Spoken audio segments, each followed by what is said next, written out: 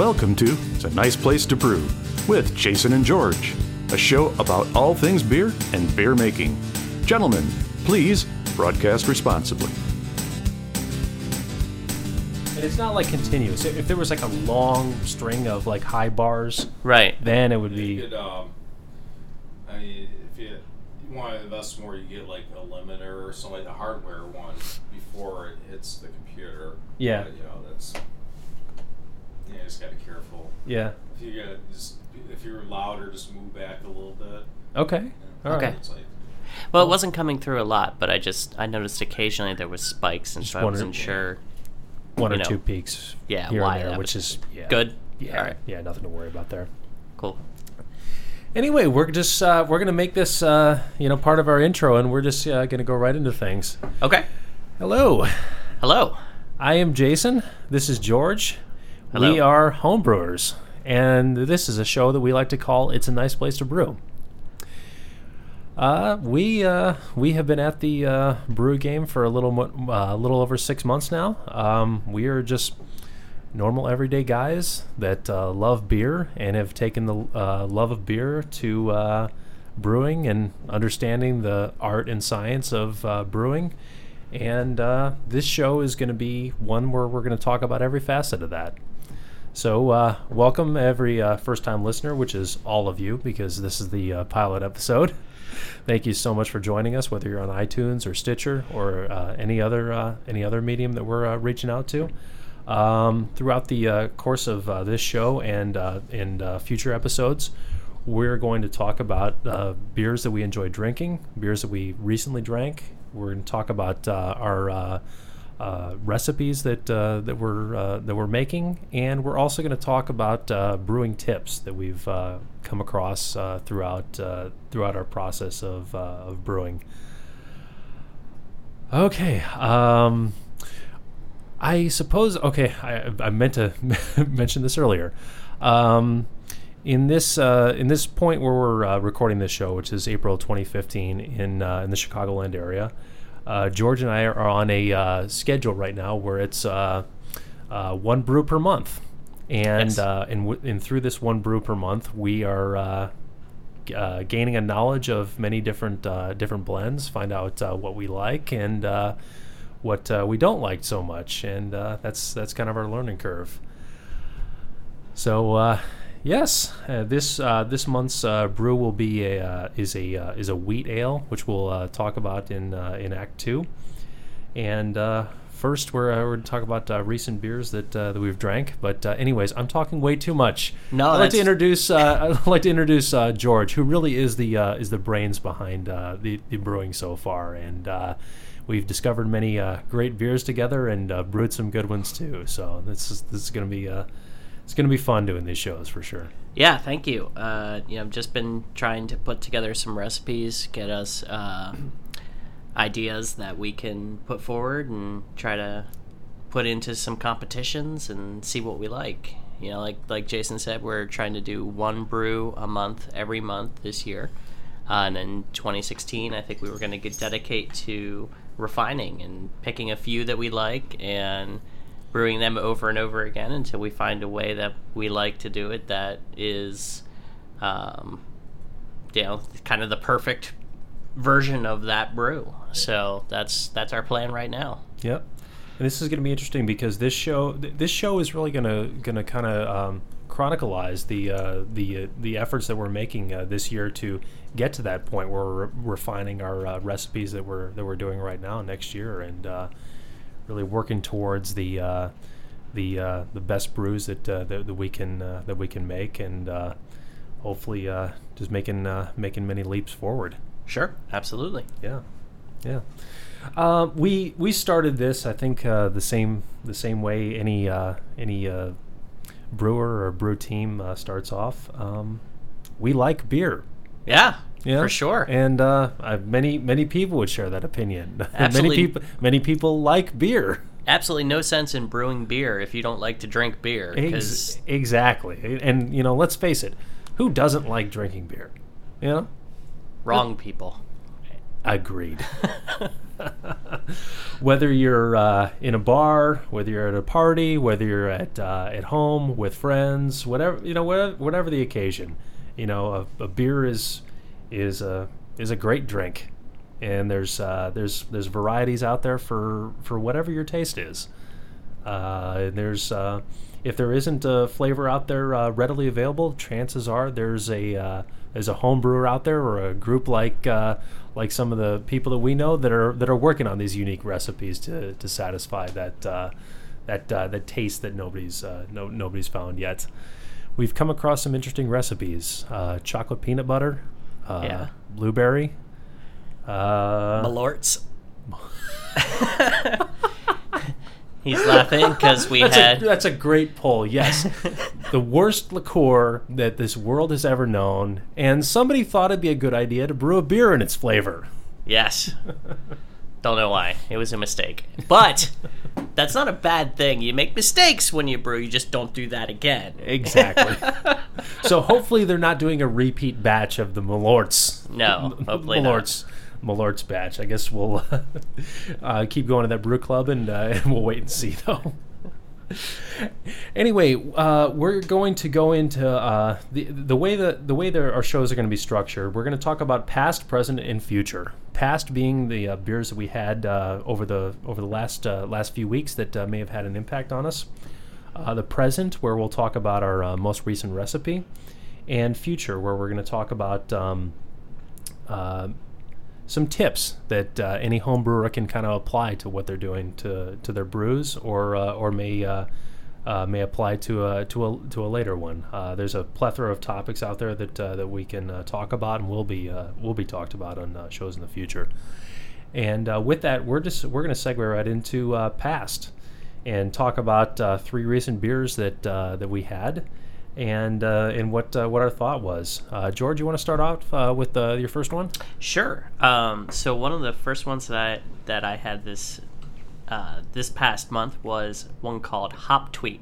Hop Tweet was at Emmett's Ale House, and it's one that they brew on site there. It is a wheat beer, which you don't normally find to be hoppy. They're usually pretty mellow beers, but this one is a little bit more hoppy, a little bit outside of the general guidelines of the wheat beers. But it's very clean, very crisp, and you do get a little bit of hop and citrus characters from it, which is really nice. So that's one I would highly recommend if anyone is in the Chicagoland area.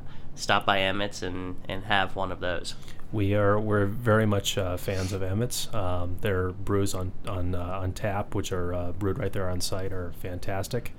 Their staff has been great to us, and they've been a source of education for us too. So we enjoy Emmett's a lot.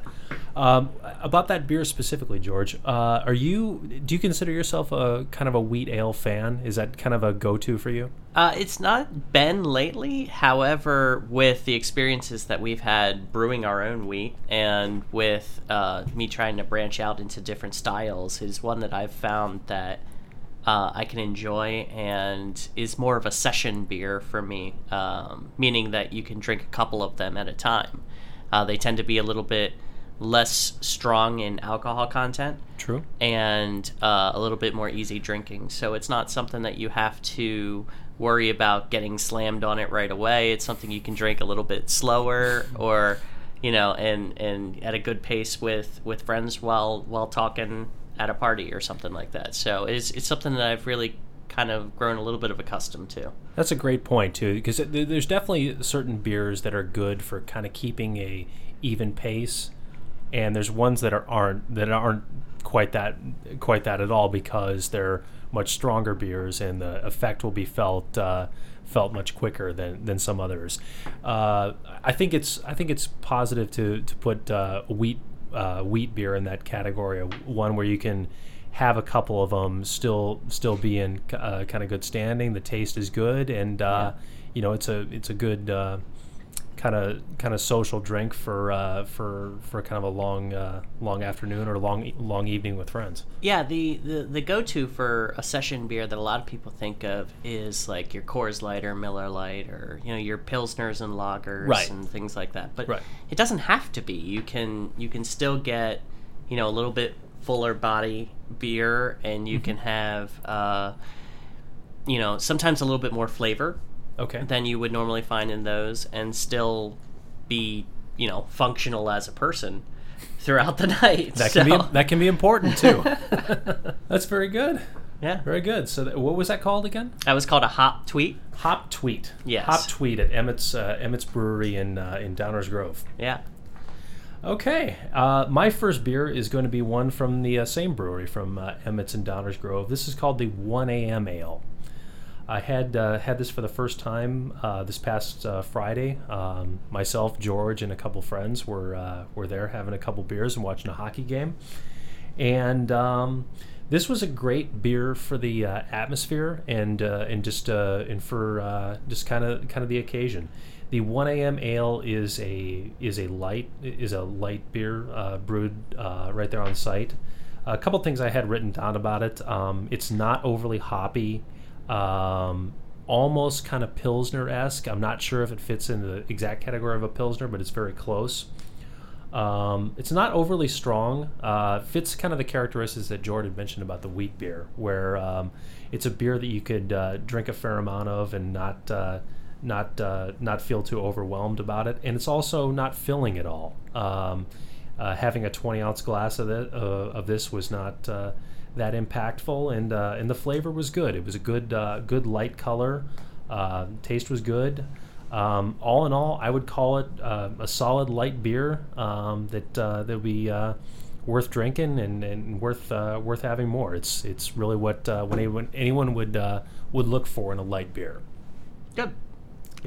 Yeah. So that one, I believe, was on the Nitro Tap, wasn't it? It was, and I'm gonna talk more about Nitro Tap when we get to my third beer. I'm saving the best for the best for last on purpose here, because I've got a real good one to catch at the end here. Okay. Then my next one was actually one I encountered when occasionally I travel up to Minnesota. Okay. So I was just outside of Minneapolis, and I encountered a beer called Summit Extra Pale Ale. And it's kind of a regional beer brewed outside of Minneapolis, rather. And so this is an EPA, so it was a much lighter beer, a little bit hoppier because it is pale ale, and it was very good, very smooth. It was the perfect kind of thing. We were doing a happy hour with a couple of the people up there. And so it was low alcohol content, but it was very smooth and was a good, again, session beer for that occasion. So that's an interesting response. I mean, because I just heard the title of Extra Pale Ale, and where my brain instinctively goes to is this must be a very hoppy beer that would almost kind of be slightly overwhelming to at least the initial taste. The Extra Pale Ale is not as hoppy as, say, an India Pale Ale. Okay. So the hop characteristics were there, but it wasn't as overpowering as you sometimes get with an IPA. Okay, good to know. Yeah. Good to know.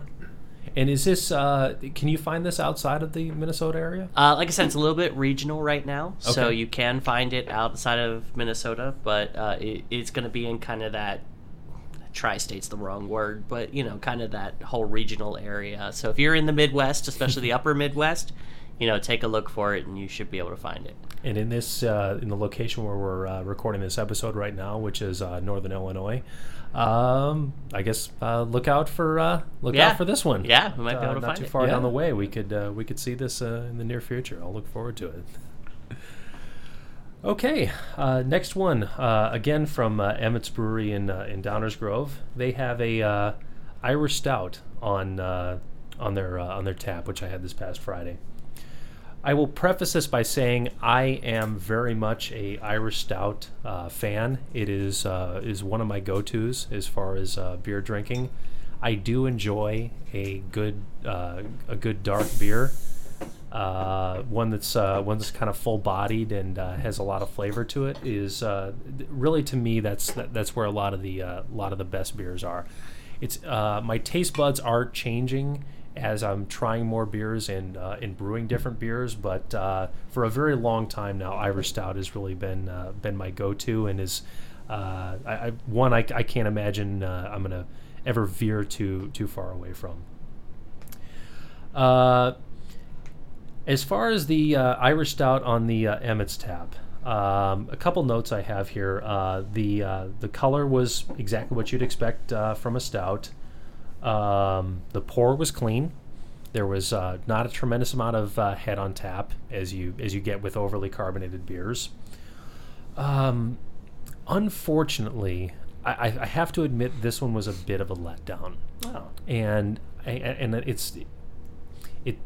I struggle to say that about a brewery in Emmett's that I like so much, about a style that I like so much as the Irish Stout. This one just didn't hit home for me. I found this one to be a little bit flat. Okay. And in my opinion, I think Emmett's has better beers on their taps, and this one just Didn't impress. Not one to drink a couple of.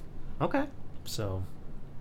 Yeah, I mean, first of all, I should mention that we are not sponsored by Emmett's. It is our local. Yet.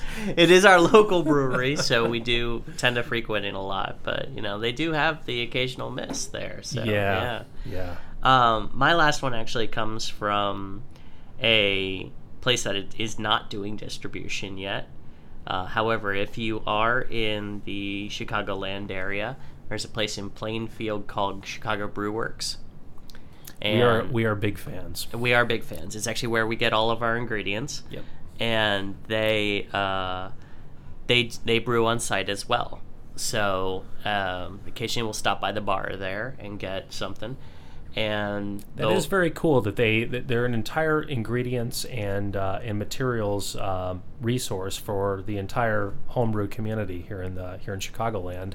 And they also brew on site, and they have their own bar right on location, yep. right in the middle of where you're picking everything up. Yeah. So just within a matter of steps, you can get all your ingredients you need for a brew, and before you leave, you can have one too.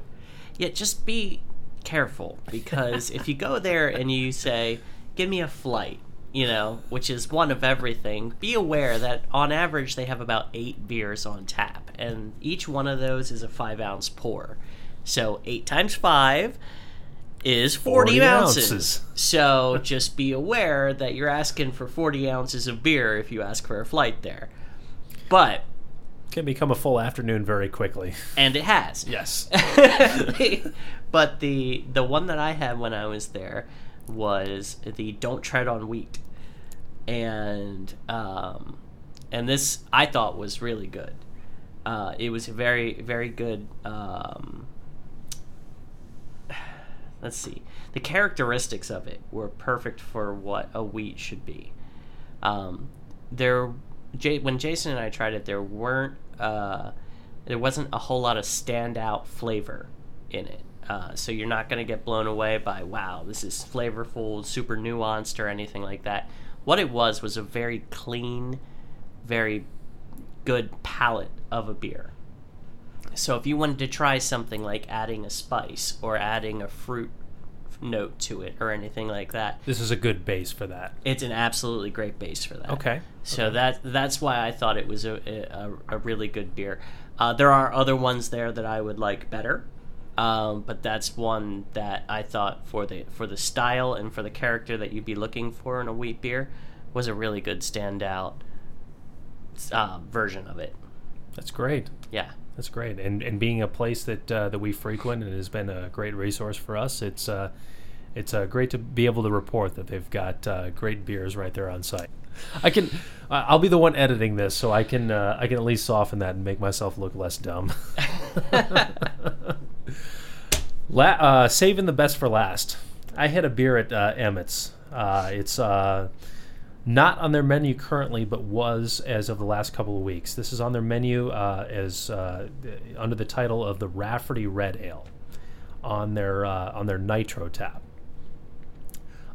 Now, up until having this, I've seen the term Nitro tap thrown around in bars and just through conversations with people, and never really paid too much attention. Didn't really know kind of the difference between nitro and non-nitro. This one night being out at Emmett's with George, again, where we were watching a hockey game and enjoying some of their brews. This served as my education for what nitro is and what the difference is with a normal carbon dioxide tap. Rafferty Red is a slightly hoppy red ale. You can see the red in the color. It's hoppy, but not overly hoppy. And the difference with this was this not being on a regular carbon dioxide tap, the nitro tap. You can tell the difference in a couple of ways. A carbon dioxide tap, which is much more common than a nitro, will produce a much more bubbly liquid. And to the initial taste, what you're going to feel is kind of a prickly type of effect across your mouth, and really kind of stays there as it's going down. Not really a negative thing, but it's just one of the common characteristics of it. A nitro tank will produce much less carbonation. The bubbles in the glass will be much lighter. And you're not going to have the prickly feeling through drinking it. It's going to be a much smoother drink, much more drinkable in my opinion. And the Nitro Tap made this Rafferty Red Ale a fantastic drink in my opinion. Throughout the course of a hockey game, I ended up drinking 3 different 20-ounce glasses of this beer. I was feeling pretty good afterwards, but just the smoothness and just the great characteristics and just enjoyed it overall. Just made it feel like it was nothing at all. So lesson learned. So for anyone listening, I guess the advice I would give not only that the Rafferty Red is a great beer, but next time you go to your local next time you go to your local bar and see what's on tap. One question worth asking is what's on the Nitro Tap. It's a question worth asking, and chances are whatever is on that Nitro Tap, you will be pleased with. It's kind of a new thing. It's kind of been a little bit of a trend lately, and right now you'll probably only find it at a local, especially a brew house where they brew their own beer there, or someone that specializes in craft beers. Okay, that's good. I'm actually learning this for the first time. This is good to know. Your larger bars and your more commercial bars are probably not going to have it yet. I see that probably changing because on the craft beer scene, it's a huge thing. Putting things on nitro. It showed up, a little while ago, and it just has taken off in ways that I wouldn't have believed would be true. The effect is fantastic. It really is. I mean, without that prickly feeling, the drinking experience is very different. And in my opinion, very much more enjoyable.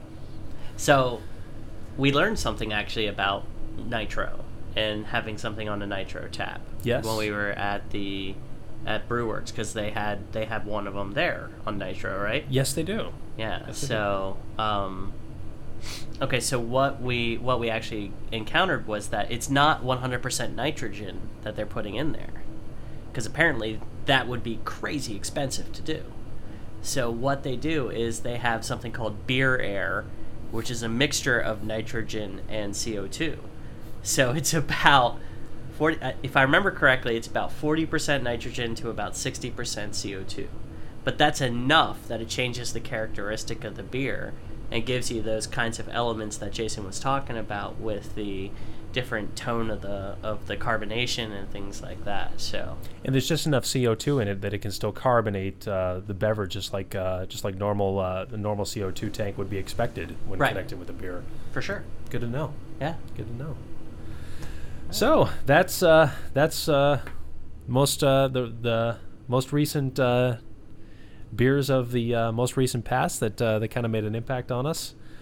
We will have more in future episodes. Yes, absolutely. We are going to now take a quick break. We're going to segue into the most recent recipe that we have brewed, which is in our secondary fermenter right now.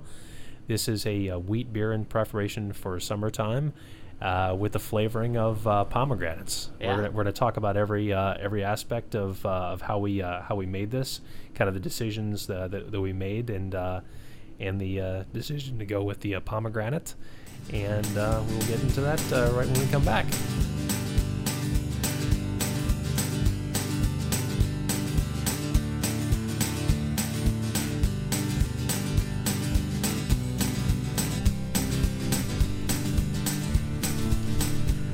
Is this thing on? I think it is. What's this beer we got here, George? This is kind of fantastic. This is a Belgian triple. This is ours. It is. Yeah. This was a learning experience for us. We did this as an extract, and we did it as an all grain, and it's pretty fantastic as an all grain. Yeah, absolutely. Anyways, welcome back. This is it's an I'm gonna remember the name of my own show. Let's try this again. Welcome back. It's a nice place to brew, and we are enjoying a Belgian triple. We are in Darien, Illinois. It is a nice place to brew, and like the town name says, it's a nice place to live too. I kind of agree because I live here, but yeah, I guess the jury's out on that. But it is a nice place to brew, and we thank you for joining us on our adventures of beer drinking, and beer making. We are segueing into our second part of our show, where we're going to talk about our most recent episode. We're going to talk about our most recent recipe. It is in our secondary fermenter right now. It's a wheat ale. George, Yeah, want to this talk one- about kind of the inspiration of kind of how this kind of came about, where you decided to do a wheat beer. So it all started with blueberries. Jason came to me with an idea and said that someone told him that we should make a blueberry beer.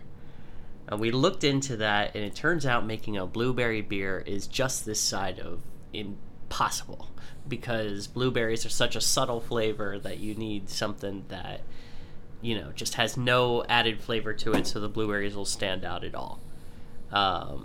So as we were looking into it, and we were looking at what beers are going to be able to take on fruit flavors the best, one of the things that stood out to us was wheat beers. And so we decided, let's make a wheat beer. Let's make a beer that we can add a little bit of fruit character to, and have it be something that's not going to be overly strong or destroying to the palate. So, like I said, we decided on a wheat beer. We named it Make Like a Tree and Wheat. And I still love that title. Make like a tree and wheat. Yep. And so we made the beer. And so we should talk about some of the ingredients that we put into it. We should. Okay, so we put, and this should be of no surprise, we put wheat in it. We used a white malt wheat. We put pale ale from Dingemans into it. And then another one called Cara 8. Cara 8 is a caramel wheat. It adds a little bit of color to it, not overly so. It doesn't add a little bit of a lot of flavor or body to it, but just adds a little bit of color to it, so it's not completely clear when you're drinking it. The other thing we had to add to it, and this is something that I think is the most interesting part about this wheat beer, is we added rice hulls. Yes, this was a first for us, and, Yeah. and the effect of rice hulls is really unique in the brewing process. Sure. So wheat has gluten in it, and it has other agents like that are binding. So when you're brewing all grain, there's a process called mashing, which we'll get into in another episode. And when you're mashing the beer, there's a tendency, because of all that gluten and binding agents in the wheat, to make the fluid gummy and to gum up the works, so you can't actually get the water out to brew your beer. So what you do to try to counteract that is you add rice hulls to the mixture. So rice hulls are literally the shells of rice. So they're the outside of the rice, and it's just a bunch of shells that you throw in with the rest of the grains, and it absorbs some of those proteins and such that are extruded from the wheat because of those glutens and things like that. So the rice hulls absorb those, and what it leaves behind is liquid, and the liquid is able to come out like a normal mash would, and you're still able to get your wort, and it doesn't affect the flavor. It doesn't anything like that. It just decreases the amount of gluten that's present in the brew. And just to add a point to that, it just allows the mash to do what it really is there to do, which is to soak the grains and extract all the good sugars from that, which creates a nice sugar-filled liquid, which is referred in this stage as wort. Right. Which is later fermented, and throughout the fermentation process is where you get your beer. Right. So that process with the rice hulls becomes very important, because that protein mixture would interfere with that extraction of the sugars, which is so vital within the mash process. Right. So then we decided, when we got it into the wort stage and we put it on our burner, we decided to go with a 90-minute boil. Yes, so we did. Boiled this for 90 minutes, which is about 30 minutes longer than we usually do. And just to kind of put a context around this, the 90-minute boil was a last-minute decision, and it was made based on a number of factors. We had completed the mash. The mash did, everything that we expected it to. I believe our original gravity, I think, was a little bit lower than we had expected. Is that correct? Well, the pre-boil or the original? The pre-boil. Pre-boil gravity was a little lower than we expected. Right. We had we looked in our brew pot, and knowing that we were making a 5-gallon recipe, it looked like we had a slightly thinner, more watery base than we had kind of expected it to. And the decision to go for a 90-minute boil versus a 60-minute boil was an idea that may combat some of those possibly adverse effects of what we were seeing. Right. And I guess we're still in the fermentation process, so we'll see if that was turned out to be a good decision or not. But I've cheated a little bit, but we'll talk about that in a second. So I'm hearing this for the first time. My brew partner is. It's a good thing, trust me. So yes, it is. We decided to go with a 90-minute boil, and for a lot of reasons I will get into later about gravity and things like that, it turned out to be a fantastic decision. But so during the boil, we had to add hops to the mixture to get the hop characteristics. As subtle as they are, we wanted to make sure they were in there. So we ended up adding Tettering and Cascade to the mixture at different points in order to get those flavors in there. Now, just as a point of comparison, we have used up to 4, maybe even 5 different hop characteristics in batches before. Yeah. So to use only 2 different varieties of hops is a pretty low amount. And the effect of that is you're not going to have a very bitter. You're going to have a smooth. Sometimes sweet. Sometimes, yes. Sometimes sweet finished product. Yeah. So. Okay. So then, after we added the hops and we cooled the wort, we added it to our fermenter, added in our yeast, and like he said, it has been fermenting. So after it went through, I think it was 7 days of fermenting, it was ready to be moved over to the secondary. So the secondary is where we decided to add our fruit. So we took pomegranates, which again was a new thing for us. Adding actual fruit to a beer is a new thing for us. So you have to actually pasteurize it. So we just kept it just under a boil, because you don't want to boil it, but just under a boil for about 20 minutes, and added it to the secondary fermenter. We'll see if the seeds from 4 pomegranates gives the appropriate flavor, which we think was accurately gauged, but right. I guess we'll see soon. Well, it definitely was the seeds from 4 pomegranates, but now I tried it actually today before I came over, and that's where I said I cheated a little bit. Okay. Took a quick sample. The gravities are right where we expect it to be. Awesome. The pomegranates didn't really come through a whole lot. Okay. It's still a little early in the secondary. It is. We're about at the 5-day mark right now, so Right now, not yeah. not a very overly long time. So No, that's true. All the pomegranates right now are white, okay, which would tell me that all the juices are out of them at this point. yeah, yeah. So that is so this is our first time brewing this, and like we are, saying this whole time, and this year we're brewing one brew a month, but next year we want to refine some recipes. And so this, if we go through and we do this secondary and we find out it turned out to be a good wheat beer, but the pomegranates just aren't there, we know what to do. Add more. Take 4 pomegranates, maybe double it to 8 pomegranates. Right. Or right. add pomegranate juice. Yeah. Or something like that, some kind of concentrate or puree. There's a couple different ways you can inject those flavors in. Mm-hmm. So, we're giving this a shot and seeing how this goes. Yeah, and this is this one we're doing with all natural fruit. There's a lot of recipes that call for extract. There's a lot of recipes that call for puree, like you were saying, or even a combination of both. It was a unique experience, kind of diving in just with straight fruit. Yeah. The first time about, and yeah. Yeah, the hearing that all the seeds had turned white, would lead me to believe the same thing that you had mentioned, that the juices have been kind of extracted out of it. Yeah, I guess I'll keep my fingers crossed and hope some more of that flavor absorbs over the next several days before we go to bottling. Yep, we'll see. Yeah, I'm really excited about this recipe as a whole. This was really a great experience putting together and doing fruit for a first time, and knowing that the possibilities with similar recipes really has no end.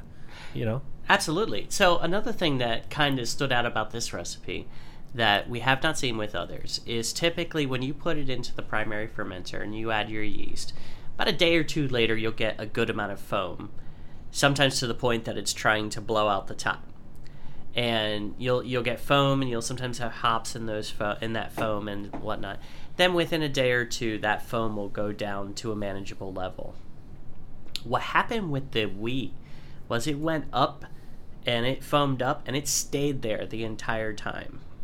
That is unique. Yeah, we've not seen that. It's not unnatural for a beer to foam up a lot during fermentation, especially when you have a good yeast and you have a good fermentation going. Yeah. The activity within that yeast will definitely cause that liquid to bubble up. But the thickness of those bubbles and the fact that they just never went down is something we've never seen before. Right. It was to the point that after 7 days of it fermenting and that foam being there, when we moved it over to the secondary, we moved it over with that foam still being there. And so we think that is attributed to the wheat being in the recipe. And like I said, those gluten and binding agents, the rice hulls took out most of that, made it workable for the wort and such, but didn't take out all of that, which I think is important for the beer. If it took out all of that, that would probably take away from the beer. Oh, for sure. Yeah. So, but the fact that those were there, I think, is what caused that to foam up and just stay there. Yeah. Yeah. Yeah. So that's something, if you guys decide that you want to brew a wheat beer, be aware of that. Take that into account. Leave some extra room in your carboy or your fermenting bucket. But don't freak out about that, because that is kind of a normal thing when it comes to wheat beers. Yeah. Yeah. This is one we'll definitely be doing repeats of. So. Yeah. I think so. Yeah. It'll be interesting. I mean, and with other recipes too. I don't know if other elements other than wheat produce a similar effect or not. But yeah, it was a unique part of this recipe. Yeah. Yeah. So we're in the secondary right now. We expect a bottle probably within the next 5 days, probably. 5 days. Yeah, probably. After that, they'll probably rest for about another 7 days, and we'll have a more formal taste test and see just kind of whether or not 4 pomegranates was appropriate for a 5-gallon recipe, or if there's other parts of the recipes that we'll be tweaking or not. Since this is our first episode, and do we want to take a quick moment and talk about the other recipes that we have brewed this year. Just real quick. I'm going to have to talk to the sponsor about that, and the head producer. I'm not sure if that's okay. gonna be I'm allowed ignoring him. So the other recipes. Wow! Wow! I just got put in my place. Wow! The other recipes that we've brewed this year, just to give you guys an idea of where we're coming from, what we're kind of going towards. We just got done with an IPA, bottled it. We're actually trying it kind of for the first time tonight, and it is a hoppy like you would expect an IPA to be, and it's actually turned out pretty well. We're pretty happy with it. The one we did before that was a Belgian triple. If you guys aren't familiar with the style, it tends to be a higher alcohol content, lighter in color, and much more foamy and highly carbonated. Right. And that one turned out very well. A lot of people have described it as a Belgian beer that's not super Belgian-y, that you can drink a couple of. And actually, we got some pretty good reviews when we entered it into a contest. We did. Yeah, it was rated well on a scale of 1 to 50. We did get 32. A positive. 32, I believe, 32, what it was. And they're strict judges in this competition. So a 32 we really felt very positively about, especially being one of our first all grain recipes and our first all grain recipe used with this Belgian.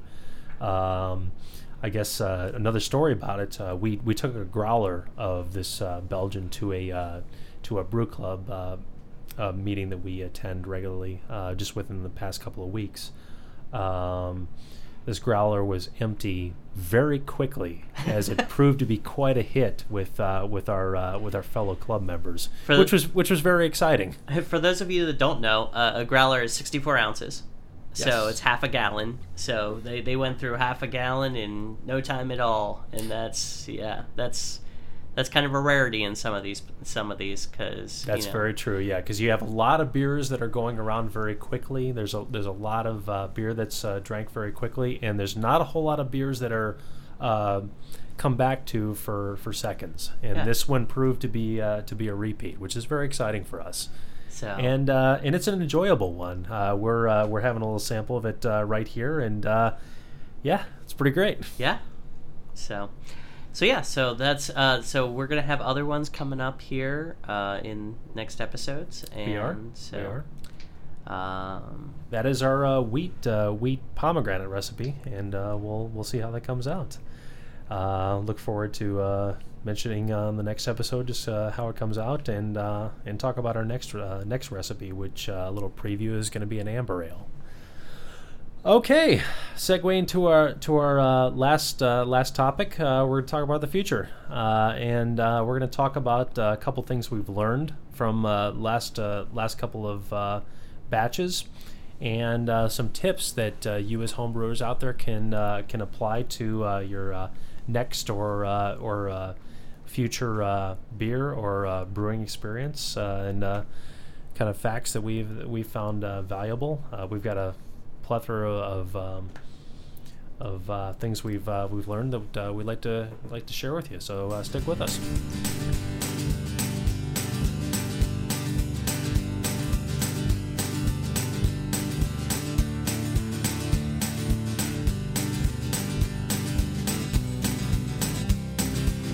Are we recording? No, we are. All right. Okay.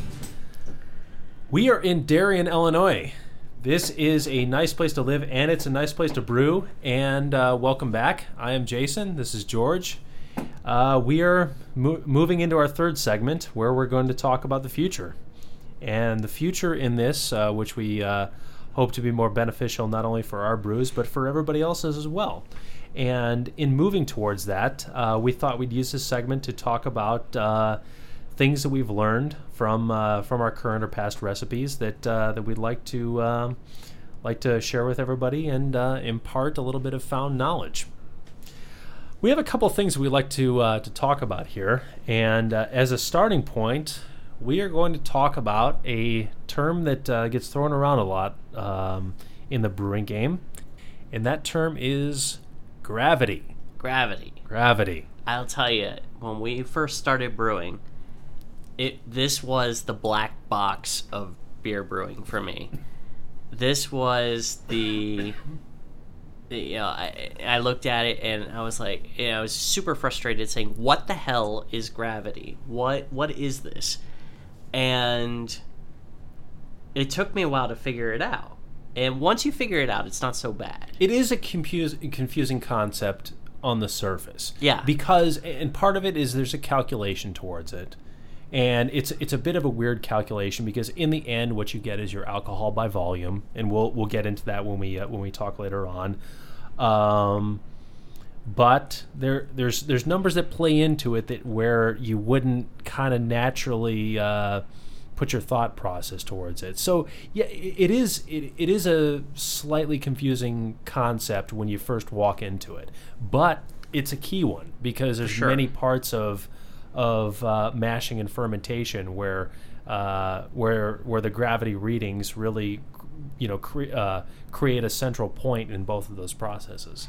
So gravity at its quintessential center is density, is how much sugar content do you have in your beer. So to put this in perspective, standard water, like tap water, distilled water, has a gravity of 1. Okay. I'm actually learning this for the first time, that the water has a gravity of 1. That's excellent. That's a great reference point. Water has a gravity of 1. So everything you do from therein is based on that. So let's talk about this in comparison to the beer that we just brewed. Okay, sure. So the beer that we just brewed, it had a original gravity. In other words, before it was fermented, after it was boiled, it had a gravity of 1.050. And so this gravity, in comparison to 1, was how much sugars and how much increased density the beer has. So you'll find this a lot, like if you talk about the various densities of liquids, like if you look at oil has this super high density. So the usual scales you would take to figure out the density of oil or something like that is not applicable here. We're talking about very small changes in density to figure out what the gravity of this is.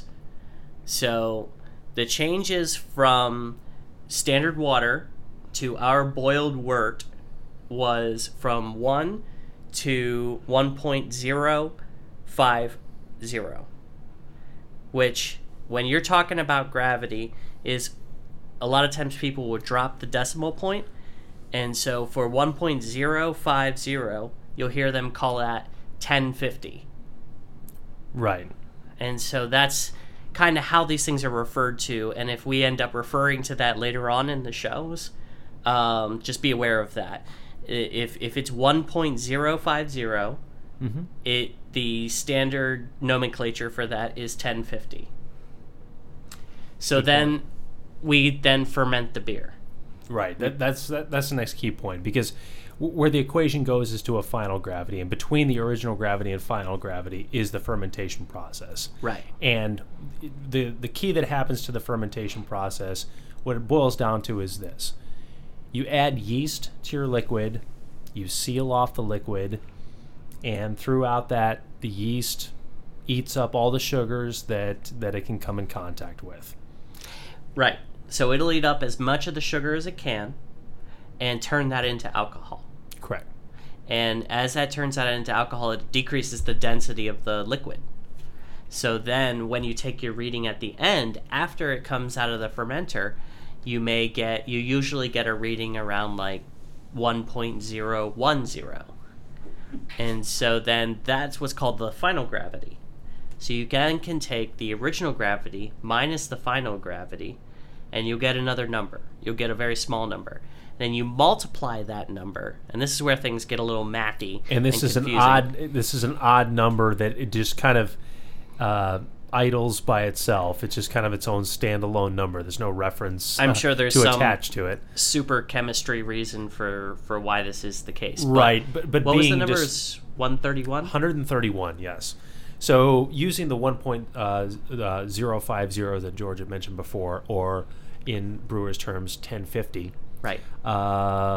Let's just use that number for an example. And let's say we have a good, healthy fermentation that brings our beer down to 1010 as a final gravity. So you would take the difference with that, which brings you down to a number of 40, Right. which you would multiply by that 131. And doing that quick math, you have a alcohol by volume of roughly about 5.2%. Yes. Yes. Yeah, absolutely. Now, when Jason was saying 40, though, it's actually 0.04. 1050 minus 1010. Right. So 0.040. Yes. Yeah. Yes. Okay. So that way, when you multiply that out times 131, right. you get that 5.4, I think you said. Exactly. Which he can math in his head a whole lot better than I can. So I trust him on that. Thank you. A whole lot better. I can't. My brain can't do a whole lot, but I can run quick calculations pretty well. Yes. No, absolutely. So here's the thing, guys, is that gravity, a lot of times you do target a gravity around like 1010 or 1009, but that's not always the case. To harken back to our IPA, that we purposefully did a little bit fuller body. It is a 8% alcohol by volume, so it's a little bit higher alcohol, but it's a little bit sweeter to counteract a little bit of the bitterness as well. Correct. So our final gravity on that was a little higher. I think it was 1020, if I remember correctly. So that's 1.020. So don't take this as the final gravity has to be a certain value and the original gravity has to be a certain value. Different styles of beer, different flavors of beer are going to have different figures that they will target towards. Mm-hmm. So that's a good point. And with it relating back so closely to alcohol by volume content, you have so many beers that have different estimated alcohol by volume contents. As you mentioned, IPAs can be mid 7s to into the 10s, where your Pilsners will be 4 to 5. Right. It's just a matter of what you're making, and each of those styles will have, like you said, different goal amounts. So I think the lesson to take away is pay close attention to what those numbers should be on the onset from what your recipe shows, and have those targets in mind throughout your brewing process, through your mashing process, and through your fermentation process. For sure. Yeah. So the last thing that I want to mention about gravity. Oh no, hang on! It just jumped out of my head. Come back, George. Yeah. Come back. So the last thing I want to mention about gravity was how to measure it. So that's important. Yeah, how to measure gravity is by use of a device called a hydrometer. It looks a little bit like if you've ever seen a floating thermometer or anything like that. It's a bulbous, usually glass device that has a little bit of a bulb at the end and a thin tube going up. And so what you do is you harken back to your high school chemistry days. You take a sample of the beer or the unfermented wort, and you put it in a cylinder, a graduated cylinder, just like you would have back in good old high school. You take this hydrometer and you drop it in the cylinder, and then you measure it right on the meniscus. If any of you remember that, you measure it right there, and whatever that number reads, that's what your current gravity is. So if you're measuring it before it goes into the fermenter, that's your original gravity. If you're measuring it as it's coming out of the fermenter, that's your final gravity, and that's how you come up with those numbers. So that hydrometer is a very important device for your average home brewer. And there are other ways, more advanced ways to measure those figures, but this is the most accessible and is the one that we still use to this day as far as figuring out what the gravity of the beer is. And it's so easy to use too. I mean, all it is, it's a graduated cylinder, and then just one thing that you throw into that graduated cylinder along with the liquid. It's as fundamental to use as anything you could come across throughout the brewing process. Yeah. I mean, there's certain things that you can say about it. You can say, I just want to make beer. I don't really care how specific it is. I don't care how the alcohol content is. I just want to make something. Feel free, absolutely do that. But there, when you start to want to adjust recipes, or you start to want to talk about it with other people, that's when these kind of figures come into play. And, being able to talk about it and say, I had an original gravity of this, a final gravity of this, I wanted to make these kinds of adjustments moving forward. That's when people are going to be able to help you and suggest things to you as far as what you can do to the next time that you make that or anything like that. So let's throw an example of that just from a recent batch that we've had. I'm trying to remember back to kind of a batch where we had some struggles with either an original gravity or a final gravity, and kind of how we had modified that. Now, we're very diligent about monitoring our gravity readings very appropriately, and it's important for all the reasons that we've discussed to this point. I'm trying to remember, have we had an original or final gravity that really did not match what we had expected? It was an experimental batch, a 1-gallon batch that you actually weren't involved with. It was just something I did on a whim one day. Okay. I made a porter as a 1-gallon batch, and my gravity was way off. And when I say way off, instead of 1.05 something, I think it was 1.040 or something like that. So it was like, that doesn't sound like a whole lot, but when you're talking about gravity ratings and things like that, remember, we're talking about a very small scale, and those kinds of adjustments really do make a difference. And let's put that into context real quick. The effect of that difference between the 1.050 and that 1.040, which was the resulting reading, resulted in just less sugars being extracted out of the grains that were used in the original part of that recipe. And as a result, when you have that lower sugar content, you have less sugar that yeast can eat, and your alcohol by volume is going to be affected, and the entire fermentation process is as well. That's a good example to bring up. Yeah, and it led it into other discussions as well, because knowing that, plus how it turned out, because it turned out a little bit thinner than it should have for the style. Okay. I let some of our homebrew club friends give me some suggestions on what we can do next time to try to tweak that recipe and change how we made the recipe in order to make that better. So it's a very good reason why knowing those gravity readings can really be helpful with moving forward. Very true, very true. And to know your local homebrew club, as they can be a great resource and can be some valuable minds as far as to getting different views on your beers and what you can do going forward. Me and George belong to two different ones ourselves, and can speak to just how valuable their insight has been. So absolutely. I'll definitely echo that wherever you are, if you're here in Chicagoland or if you're outside anywhere in the U.S. or even outside the U.S. Hello to wherever you are for whoever's listening. But if you're not in a homebrew club, I would greatly encourage it. Just to have an avenue where you can share ideas is really, really valuable throughout the process, because you can read any volume of content out there, but from my experience, just having another person to talk to share experiences with, share successes and failures, goes way beyond what you're going to read in a book. Yeah, and if you make something and you try it and you say, this is horrible, take it anyway.